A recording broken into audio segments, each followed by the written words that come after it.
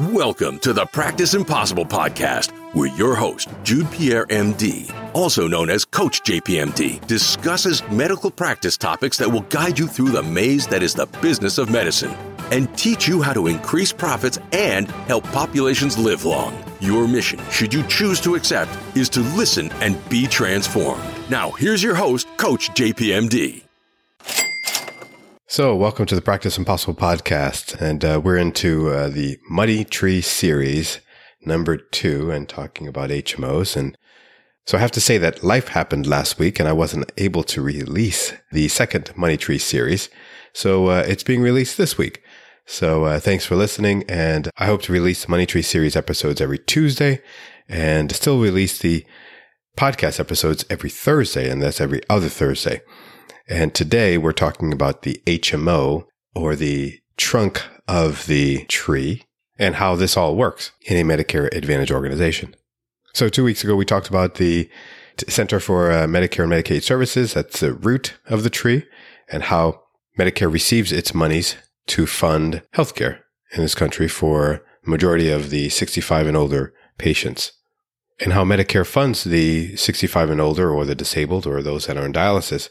And it was enlightening to me to understand that most of the Medicare funding is actually through Medicare trust funds that were set up by Congress, and through taxes, and through medical, or through payroll taxes, and through federal taxes. We have a fund that's able to fund healthcare in this country. But how does an HMO, or Medicare Advantage company, receive its payments? Well, it comes through the Center for Medicare and Medicaid Services. So insurance companies receive those fundings by either providing services as a local organization.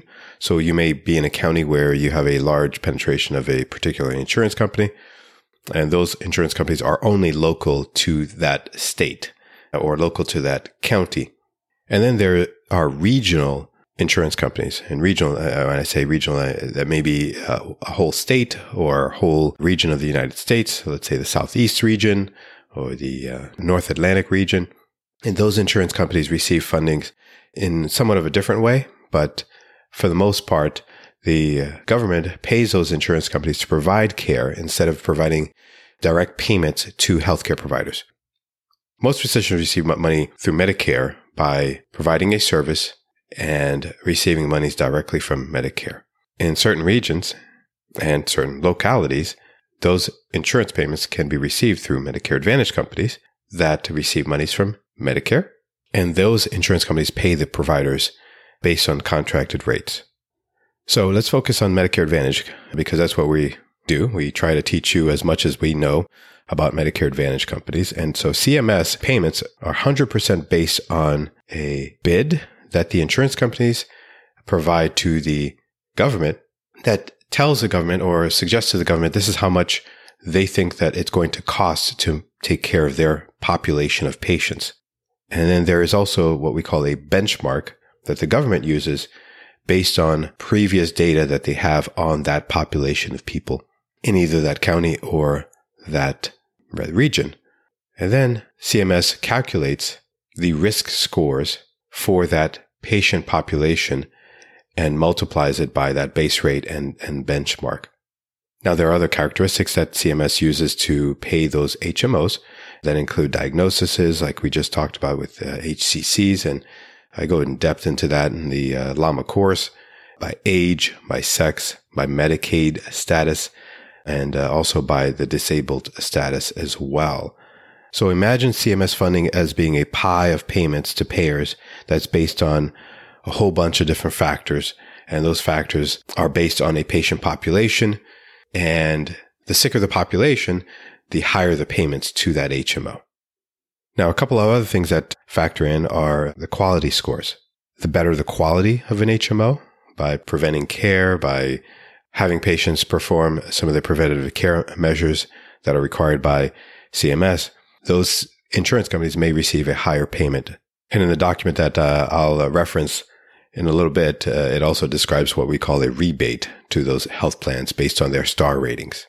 So what I'd like to do with this episode today is to give you 3 things that you should know as providers that could make or break your practice.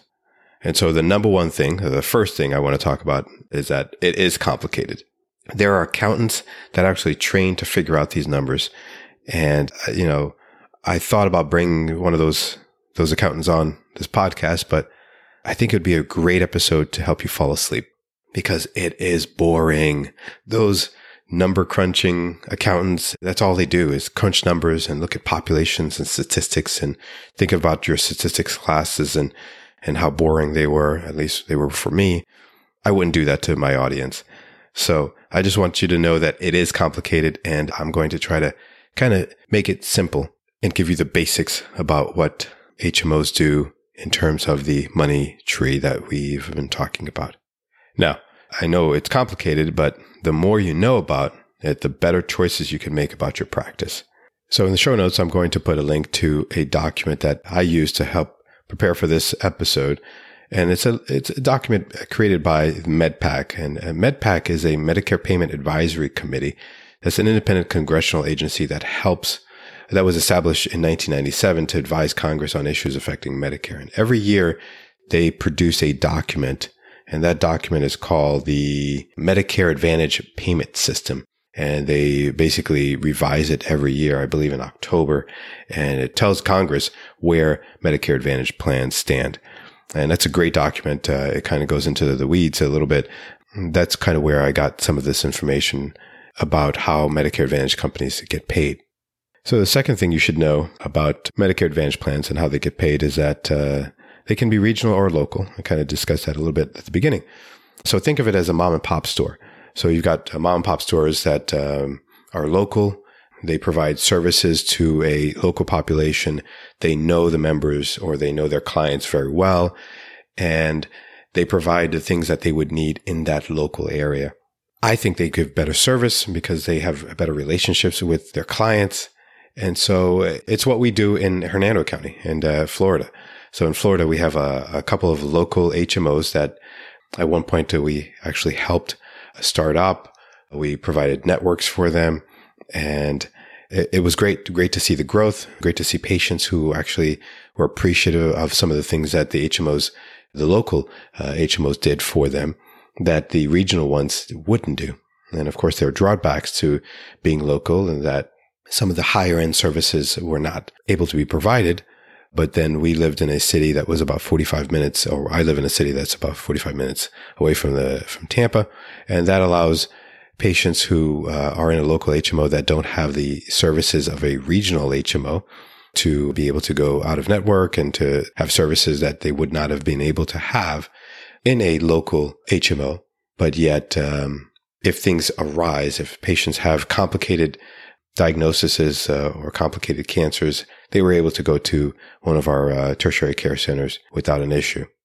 So the nice thing about going to or providing services for a local mom and pop or local HMO is that it's easier to negotiate with them on payments and negotiate on things that you may be providing for that local population that a larger HMO may not have or be willing to pay for. So remember that HMOs bring in a lot of money. And so don't shortchange yourself.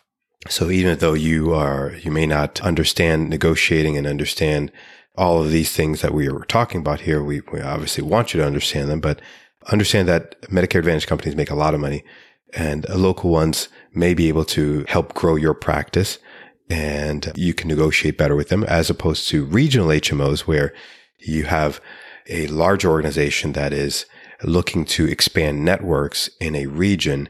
They may not see you as a local provider being able to provide the services. They may want to go to a larger organization because then they don't have to deal with the individual physicians. So there's some drawbacks to being part of a regional HMO versus a local one, but just know that there is a difference. And I think one of the major differences is that specialists get paid fee for service.